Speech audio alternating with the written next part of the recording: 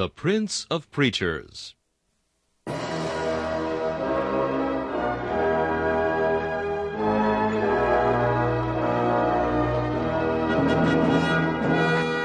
Charles Haddon Spurgeon has been called England's greatest contribution to the spread of the gospel in the 19th century. One of his contemporaries said that the chief secret of Spurgeon's attractiveness was the fact that, in every sermon, no matter what the text or the occasion, he explained the way of salvation in simple terms. Spurgeon's messages remain one of the great treasure houses of Christian literature, still bringing the light of the gospel and the comfort of the Scriptures to hungry souls long after the preacher has passed into glory. This is Charles Kelsch inviting you to listen to a message from the Prince of Preachers.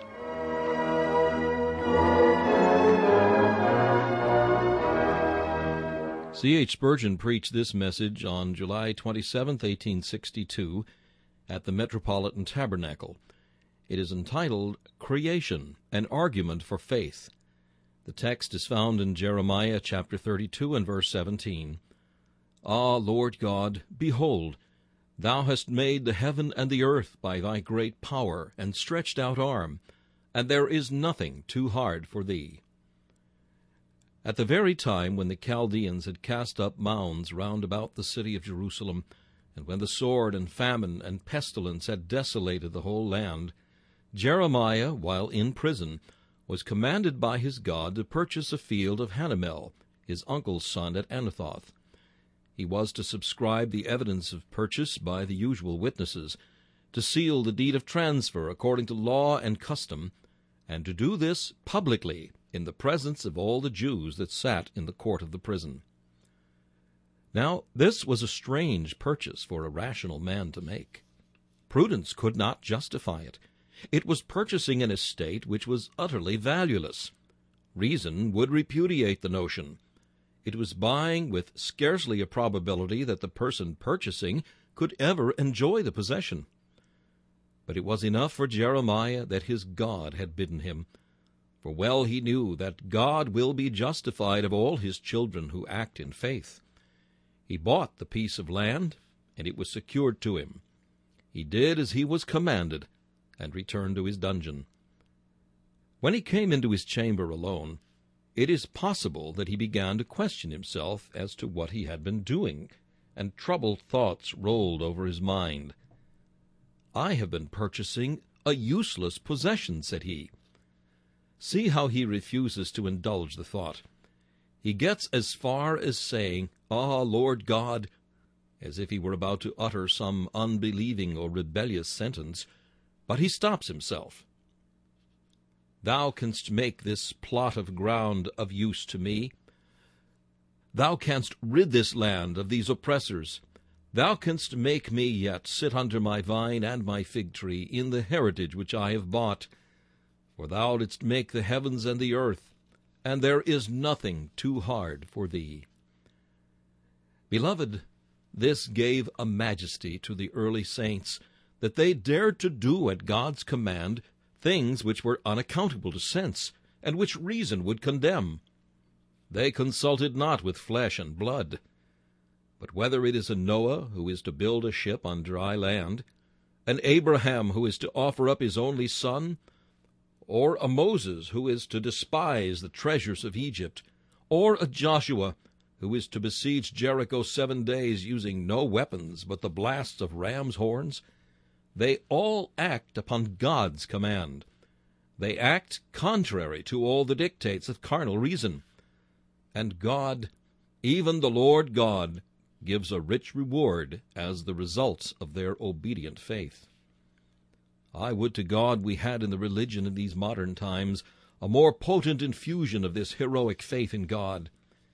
But no, I see the Christian church degenerating more and more into a society acting upon the same principles as commercial companies. The church, I fear, cannot now say, "We walk by faith and not by sight." When Edward Irving preached that memorable sermon concerning the missionary who he thought was bound to go forth without purse or scrip and trust in his God alone, a howl went up to heaven against the man as a fanatic. They said he was visionary, unpractical, mad. And all because he dared to preach a sermon full of faith in God. I do avow myself fully in sympathy with the views which he then enunciated.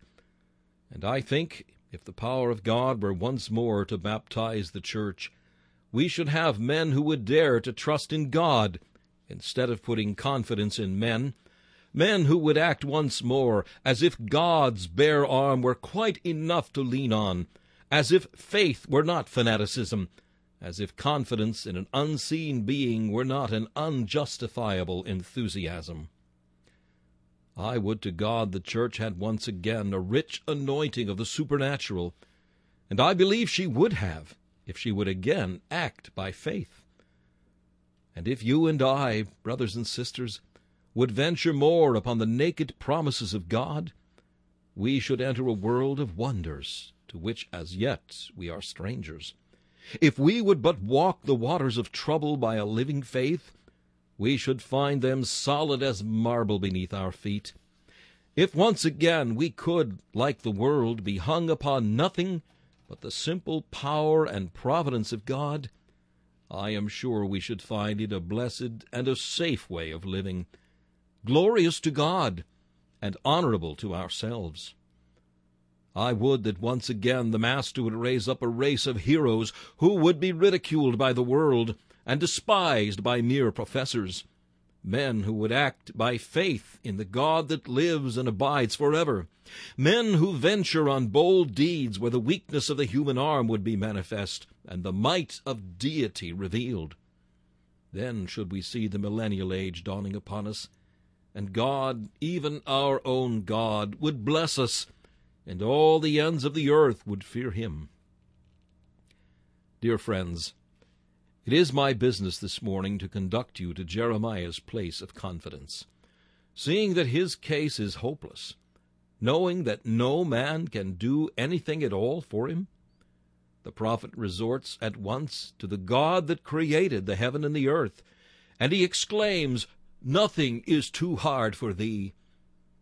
I shall use my text in addressing three characters: to stimulate the evangelist, to encourage the inquirer, and to comfort the believer. To stimulate the evangelist. And who is the evangelist? Every man and woman who has tasted that the Lord is gracious should be an evangelist. We should, without exception, if we have been begotten into a lively hope by the resurrection of Jesus Christ from the dead, tell to all around us what they must do to be saved. There should be no dumb tongue in all our host.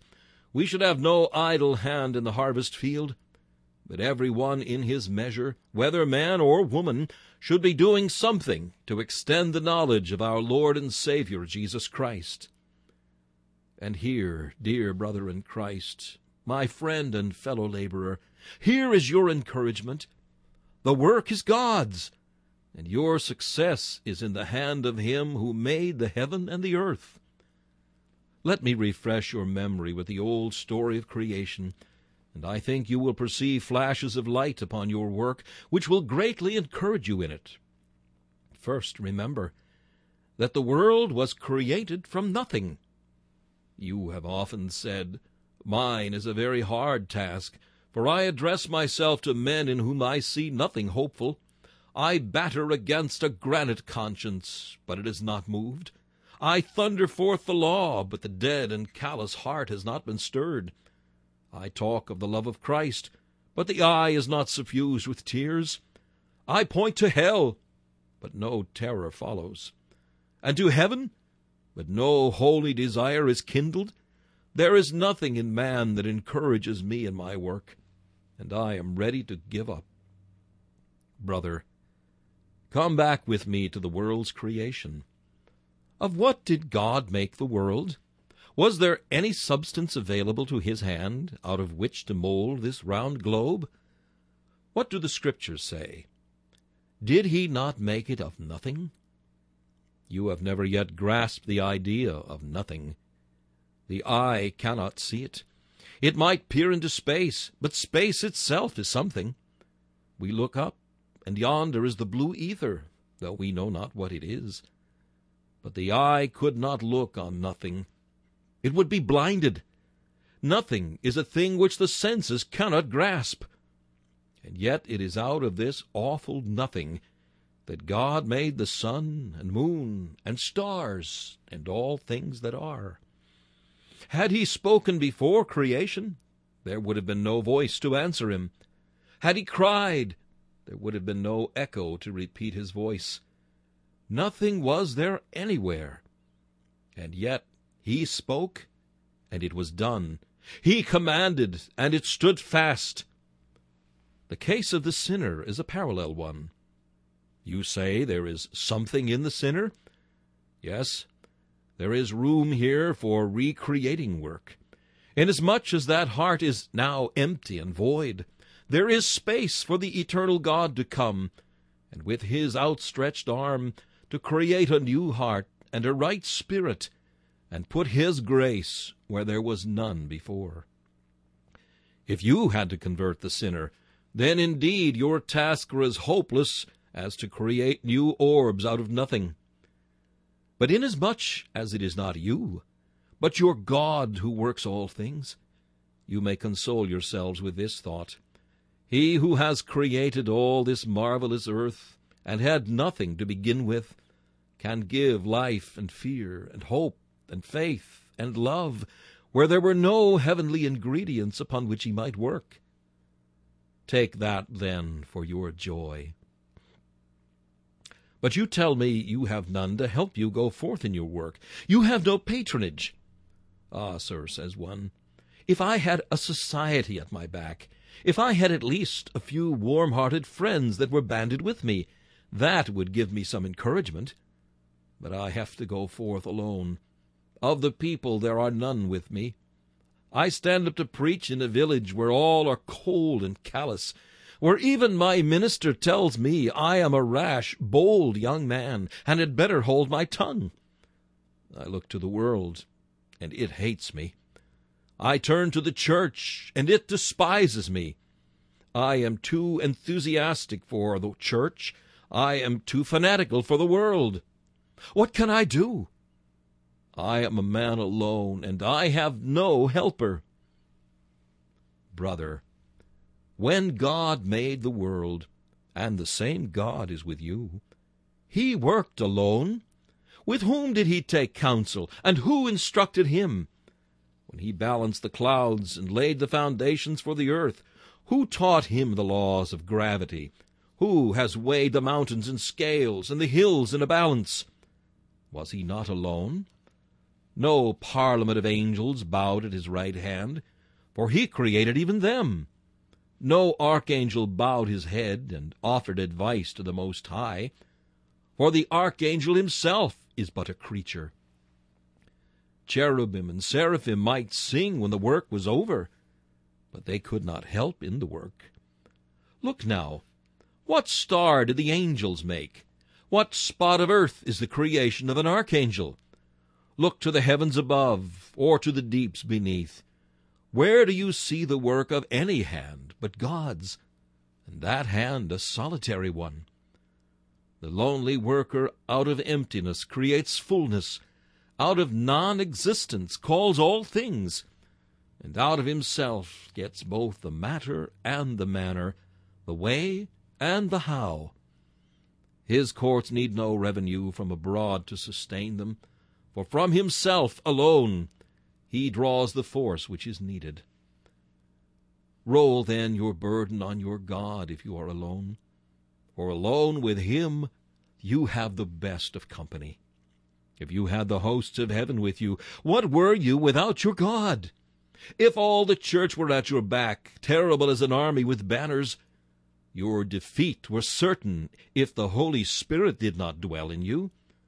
I tell you, man, if all the saints and angels in earth and heaven should unite to help you in your pursuit, yet if your God should stand aloof from you, you would labor in vain and spend your strength for nothing. But with him you shall prevail, though all men forsake you. When he makes bare his arm, what shall his work withstand?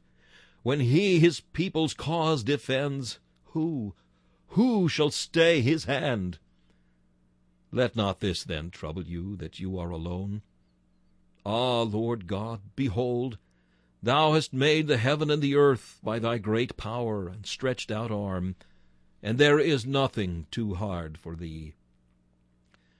But you will reply to me, my sorrow lies not so much in that I am alone, as in the melancholy fact that I am very conscious of my own weakness and of my want of adaptation for my peculiar work. I come back from my Sunday's toil, saying, who has believed my report, and to whom is the arm of the Lord revealed? It seems to me as though I plowed a rock so hard that it blunted the plowshare. I can make no impression upon it. I have beaten the air. I seem to have lashed the waters. I fear that I have not the gifts which are necessary, nor have I the divine grace that I should have. Woe is me, for I am a man of uncircumcised lips. I am not sufficient for these things. But rather I feel like Jonah, that I would flee into Tarshish, that I might escape from the burden of the Lord against this Nineveh. Yes, but brother, come, cast your thought back again upon creation. The Eternal needed no instruments in creation. What tools did God use when he made the heavens and the earth? When the blacksmith brings forth his work, he fashions it with hammer and anvil. Upon what anvil did God beat the red-hot matter of this earth when he formed it and made it what it is? I know that the engraver needs a sharp tool, upon which he bears with all his might when he traces out the lines of beauty.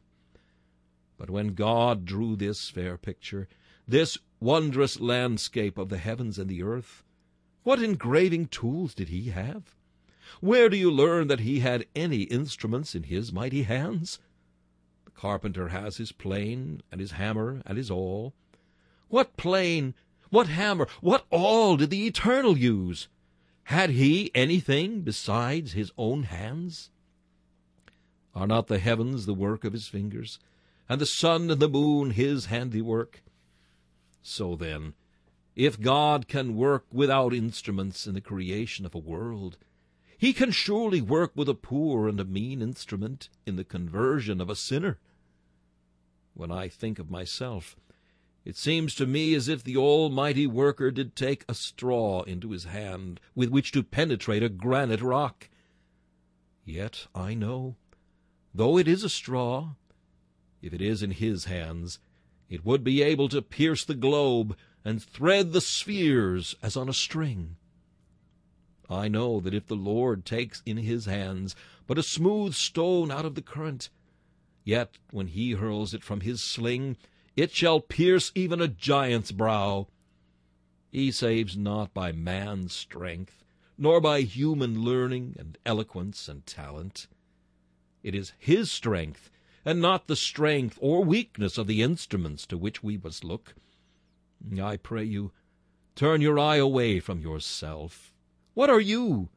A son of man, in whom is no strength. A man that is born of woman, unclean in your origin and unhallowed in your actions. Is there anything in you to give our God one reason to make you a winner of souls? But inasmuch as you are nothing, you are all the better fitted to be used by him. He shall have all the more glory because of your weakness. I pray you, therefore, say with Paul, I glory in infirmities, that the power of God may rest on me. And let this be your song. We have this treasure in earthen vessels, that the excellency of the power may be of God, and not of us. Ah, Lord God, behold, thou hast made the heaven and the earth by thy great power and stretched out arm, and there is nothing too hard for thee. Thou canst do wonders, even by the mean instrument of sinful man. Do I hear you still complain and say, Alas, alas, it is little I can say. When I speak, I can but give out the text and utter a few plain words upon it, true and earnest, but not mighty. I cannot sound out the rolling periods of a Robert Hall, nor wing my flight to the majestic heights of a Chalmers.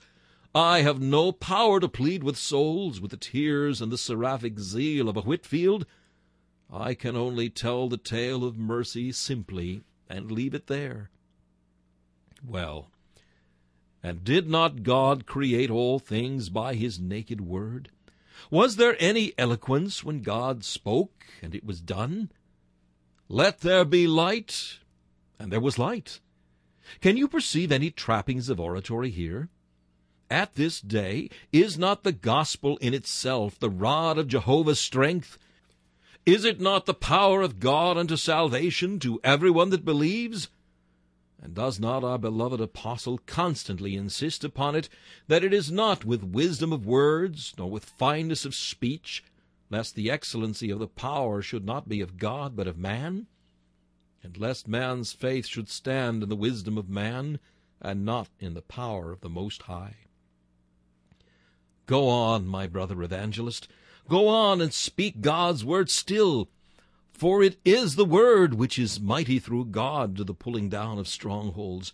'Twas his naked word, unadorned, simple, and plain, which at the beginning made the heavens and the earth. What can be more sublimely simple than, "Let there be light"?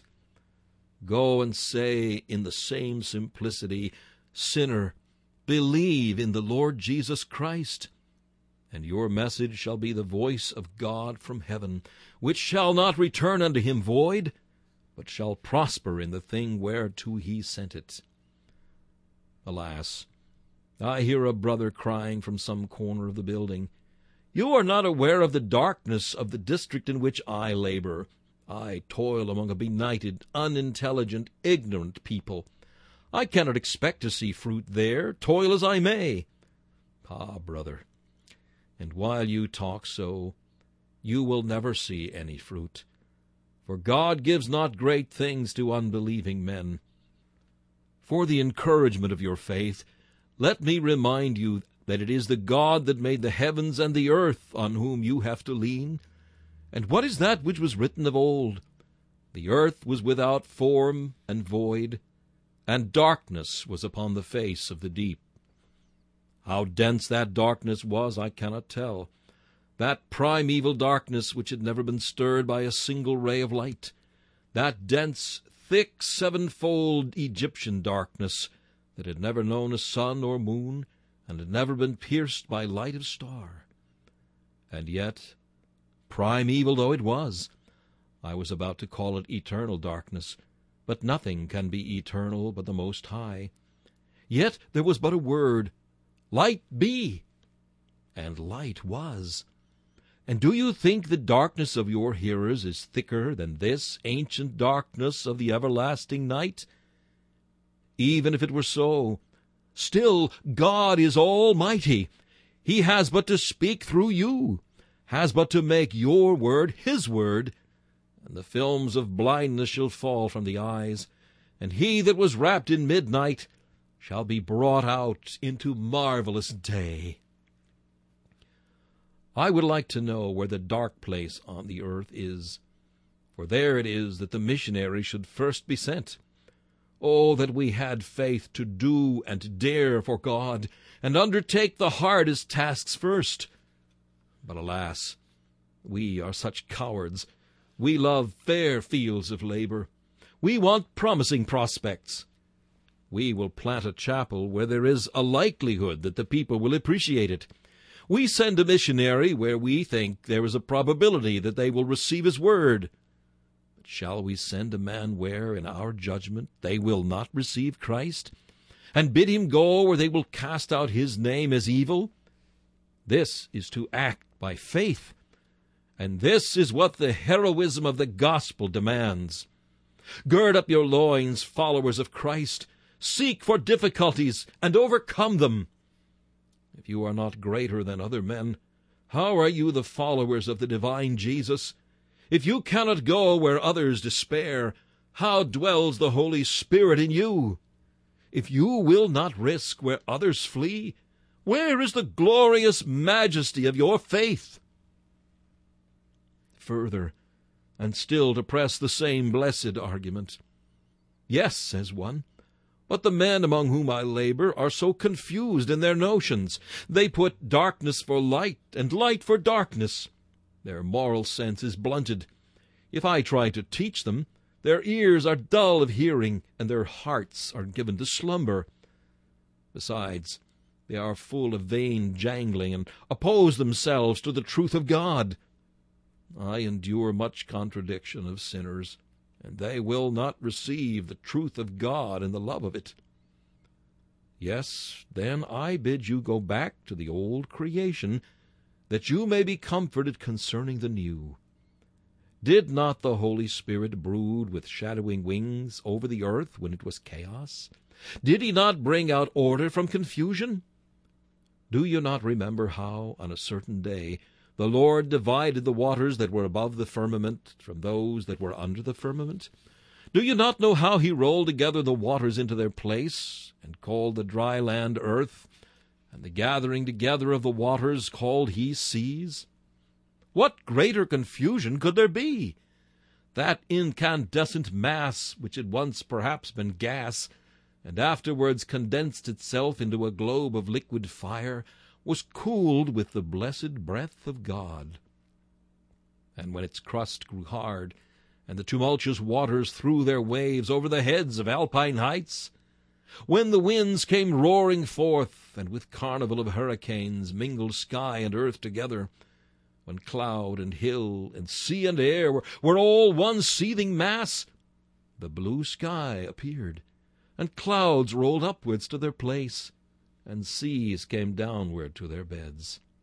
He spoke, and lo, the obedient waters, which had flung their white crests like the manes of wild horses tossing in the wind, hastened to their appointed stable in the deep.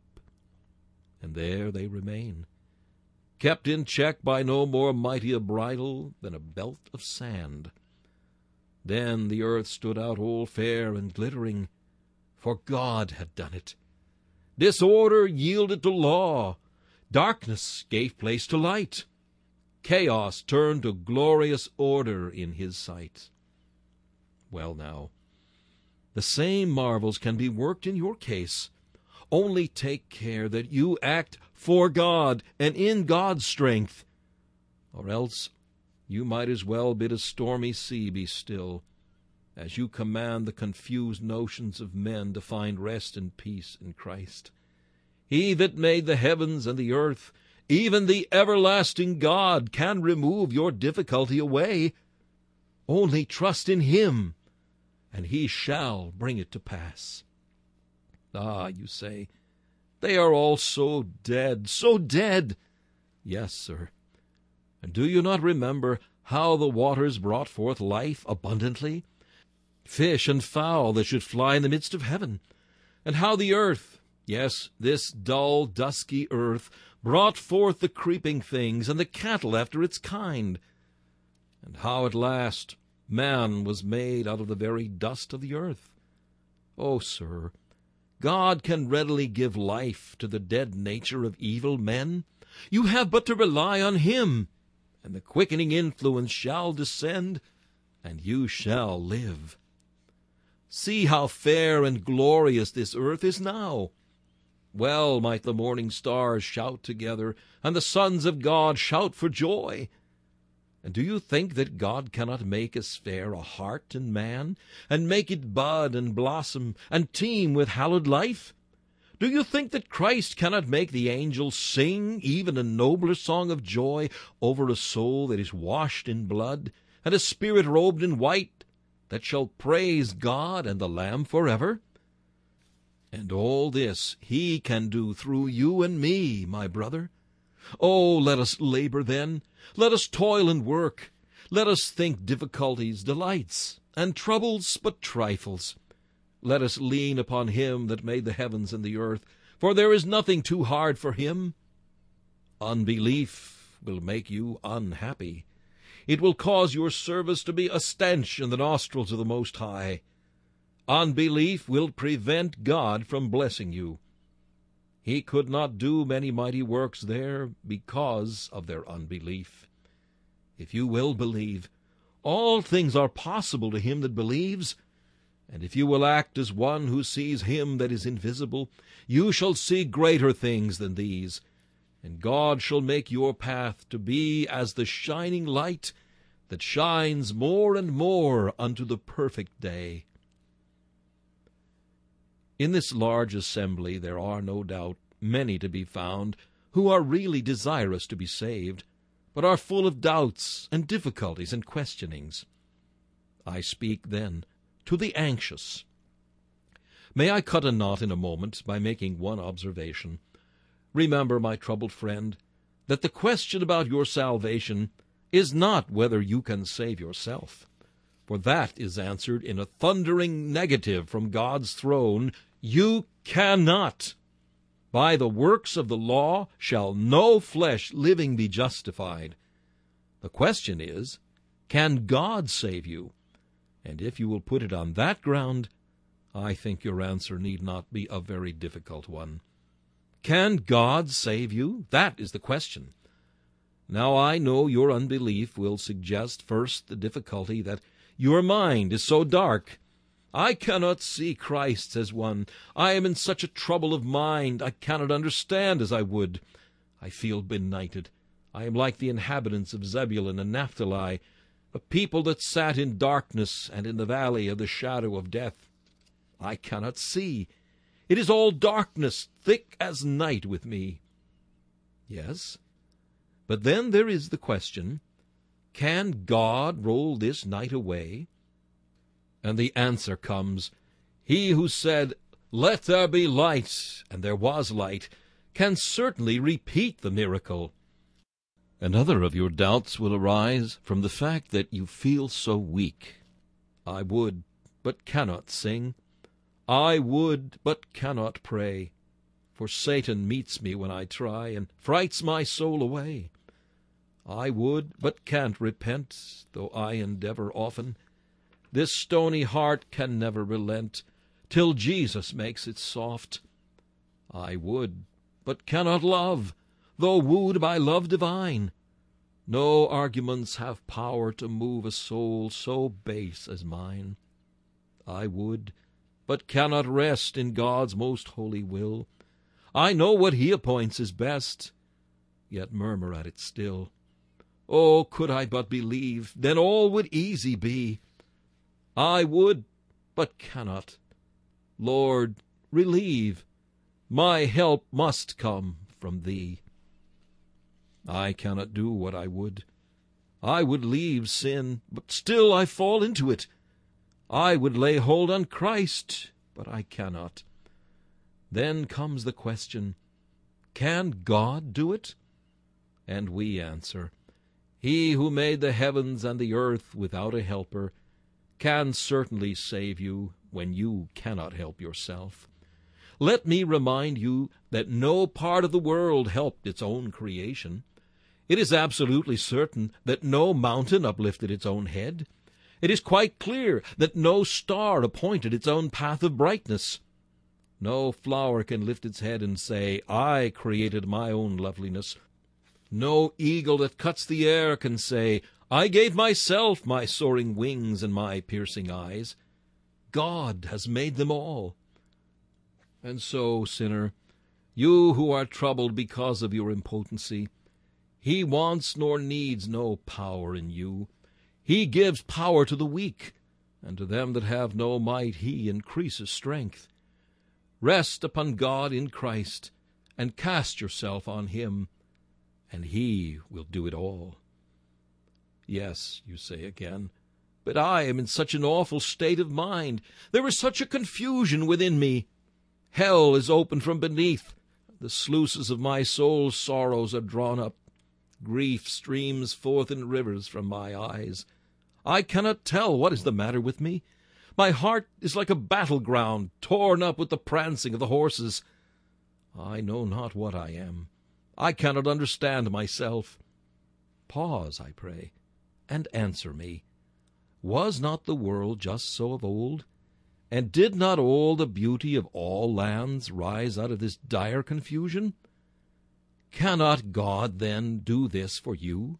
and give you a peace that passes all understanding. I beseech you, my dear distressed friend, trust in Christ, for he can hush the hurricane to slumber and lay the storm to sleep. Let me remind you, O inquirer, that there is more hope in your case than there was in the creation of the world. For in the creation there was nothing done beforehand. The plan was drawn, no doubt, but no material was provided, no stores laid in to effect the purpose. We read not that God had piled up a mass of nebulae that he worked out into worlds. No, he began the work and finished it without any previous preparations. But in your case, the work is done already, beforehand. On the bloody tree, Christ has carried sin. In the grave, he has vanquished death. In his resurrection, he has rent forever the bonds of the grave. In his ascension, he has opened heaven to all believers. And in his intercession, he is pleading still for them that trust him. It is finished, remember, so that it is easier to save you than to make a world, for the world had nothing prepared for it. There was nothing ready. But here everything is ready, and all you are bid to do is to come and sit at a feast that is already spread, to wear a garment that is already woven, to wash in a bath that is already filled with blood. Sinner, what do you say? Will you believe in God's anointed or not? Yet again, remember that God has done something more in you than there was done before he made the world. Emptiness did not cry, "O God, create me." Darkness could not pray, "O Lord, give me light." Confusion could not cry, "O God, ordain me into order." But see what he has done for you. He has taught you to cry, "Create in me a clean heart, O God, and renew a right spirit within me." He has made you plead, "Lighten my darkness, O Lord, lest I sleep the sleep of death." He has taught you to say, "I have gone astray like a lost sheep. Seek thy servant." See, friend, the grass cannot pray for dew, and yet it falls. And shall you cry for it, and God withhold it? The thirsty earth has no voice to ask for showers, and yet they descend. And will God let you cry and not answer you? Look at the forest in winter. They cannot ask for leaves, and yet the verdure comes in its season. Nor can the corn entreat for sunshine, yet God gives good things to all in due season. And you, made in his own image, will he let you cry and not hear you? When he has himself said, "As I live, says the Lord God, I have no pleasure in the death of him that dieth, but would rather that he should turn unto me and live." Yet once again, and here is a rich thought of comfort, it was in God's power to make the world or not, just as he pleased. No promise bound him. No covenant made it imperative upon him that his arm should be outstretched. Sinner, the Lord is not bound to save you except from his own promise, and that promise is, "He that calls upon the name of the Lord shall be saved." He cannot withhold saving you if you call upon him. His covenant has bound him to be merciful to those who confess their sins. He is merciful and just to forgive us our sins and to save us from all unrighteousness. This, then, is a case that glistens with brighter light than did the case of the uncreated world.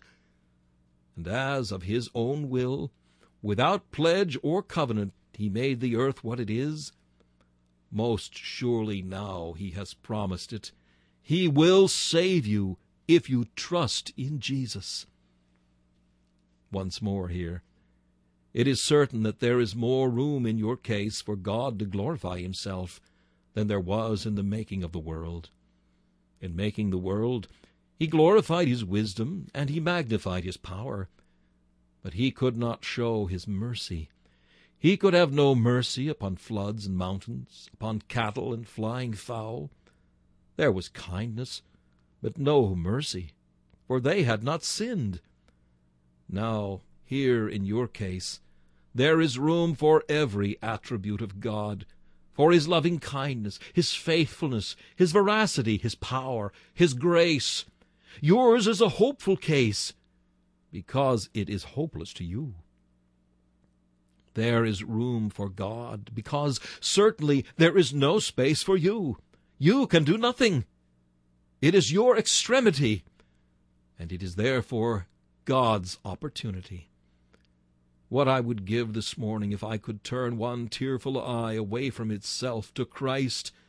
I know how foolish we all are, that we all look to flesh and blood. Turn your eyes, sinner, to the cross where the Savior bleeds. Rest on him. He, without whom was not anything made that was made, died for you. He who was in the beginning with God, and who was God, works out your redemption. Trust him, and the work is done. Rest on him, and your soul is brought today into the realm of safety, and you have passed from death unto life. I will tell you a little anecdote which will show how foolish we are when we depend upon self.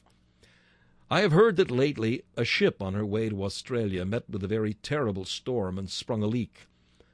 A little while after, a hurricane overtook her. There happened to be a gentleman on board of the most nervous temperament that can be imagined, whose rambling tongue and important air were calculated to alarm all the passengers. When the storm came on, the captain, who knew what damage had been done, managed to get near him. And the gentleman said to the captain, "What an awful storm! I am afraid we shall go to the bottom, for I hear the leak is very bad." "Well," said the captain, "as you seem to know it, and perhaps the others do not, you had better not tell them, lest you should dispirit my men. Perhaps, as it is a very bad case, you would lend us your valuable aid, and we may possibly get through it. Would you have the goodness to stand here and hold hard on this rope? Pray do not leave it, but pull as hard as ever you can till I tell you to let it go." So our friend clenched his fists, put his feet stiff down, and kept on holding this rope with all his might for several hours. The storm abated. The ship was brought right, and our friend let go of his rope. He expected a deputation would bring him the thanks of all the passengers, but they were unconscious of his merits. He thought at least there would be a contribution for a trophy or plaque for what he had done, but no plaque came. Even the captain did not seem very grateful. So he ventured, very distantly and in a roundabout style, to hint that such valuable services as his, having saved the vessel, ought to be rewarded with some few words of gratitude at any rate. He was shocked to hear the captain say, "What? Do you think you saved the vessel? Why, I gave you that rope to hold to keep you out of the way. You did a world of mischief till I got you quiet." So now, mark you, there are some people who are wanting to do so much. They think they can certainly save themselves. And there they stand, holding the rope with their clenched fists and their feet tightly fixed, while they are really doing no more than our poor friend. If ever you get to heaven, you will find that everything you did toward your own salvation was about as useful as what this man did when he was holding the rope. The safety of the vessel lies somewhere else, and not in you. And that is what is wanted with you, is just to get you out of the way. And when you are out of the way, and are made a fool of, then Christ comes in and shows his wisdom. While perhaps all the while you are bemoaning yourself that you should be so badly treated, it would not have been possible for you to be saved unless you had been put out of the way, that Almighty God might do the work from first to last. And now I have to conclude with one or two words of encouragement to believers. And so, my brothers in Christ, you are greatly troubled, are you? It is a common lot with us all. And so you have nothing on earth to trust to now, and are going to be cast on your God alone? Your vessel is on her beam ends, and now there is nothing for you but just to be rolled on the providence and care of God. What a blessed place to be rolled on! Happy storm that wrecks a man on such a rock as this! Oh, blessed hurricane that drives the soul to God, and God alone! On some few occasions I have had troubles which I could not tell to any but my God, and I thank God that I have, for I have learned more of my Lord then than at any other time. There is no getting at our God sometimes because of the multitude of our friends. But when a man is so poor, so friendless, so helpless that he has nothing, he flies into his Father's arms, and how blessedly he is clasped there. So that I say again, happy trouble that drives you to your Father, blessed storm that wrecks you on the rock of ages, glorious billow that washes you upon this heavenly shore. And now you have nothing but your God to trust to. What are you going to do? To fret? To whine? Oh, I pray you, do not thus dishonor your Lord and Master. Now play the man of God. Show the world that your God is worth 10,000 worlds to you. Show, rich man, how rich you are in your poverty when the Lord God is your helper. Show the strong man how strong you are in your weakness when underneath you are the everlasting arms. Now, man, now is your time to glorify God. You know there was no room for your courage before, but now there is space for feats of faith and valiant exploits. Our present mode of warfare bids fair to annihilate courage altogether, for now men fight at such a distance that the hand-to-hand fight is impossible. But in those brave days of old, when the troops of Rupert and of Cromwell met hand to hand, when uphill the puritanical legions spurred their horses against the hosts of the man of blood, then there was room for bravery. Then men could fight not at 2 miles distance, but foot to foot. Then there was room for the solitary bravo to lead the way against a multitude. Then the scaling ladder clicked on the top of the wall, and the brave man of the forlorn hope went up it step by step, with his cutlass between his teeth, until he reached the top. Then men could make themselves famous. But now, what with iron ships and large Armstrong guns, there is hardly room for men to be courageous. But, believer, you, in your lonely distress, have returned to the brave days of old, when you had your regular income from the councils, when your business prospered, when you had your children and your friends about you. Why, there was no room for you to perform heroic deeds of resignation and trust. But now you are stripped. Now at it, for your foes are before you. When the Duke of Wellington asked a soldier what kind of dress he would like to wear if he had to fight another Waterloo, "Please your grace," said the man, "I'd like to fight in my shirt-sleeves." Well now, you have come to that. You have nothing now to encumber you. You can fight in your shirt-sleeves, and now is the time to win the victory.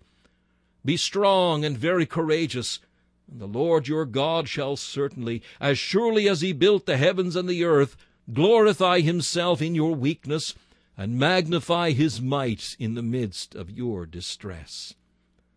The Lord help us to lean wholly on him, and never on ourselves.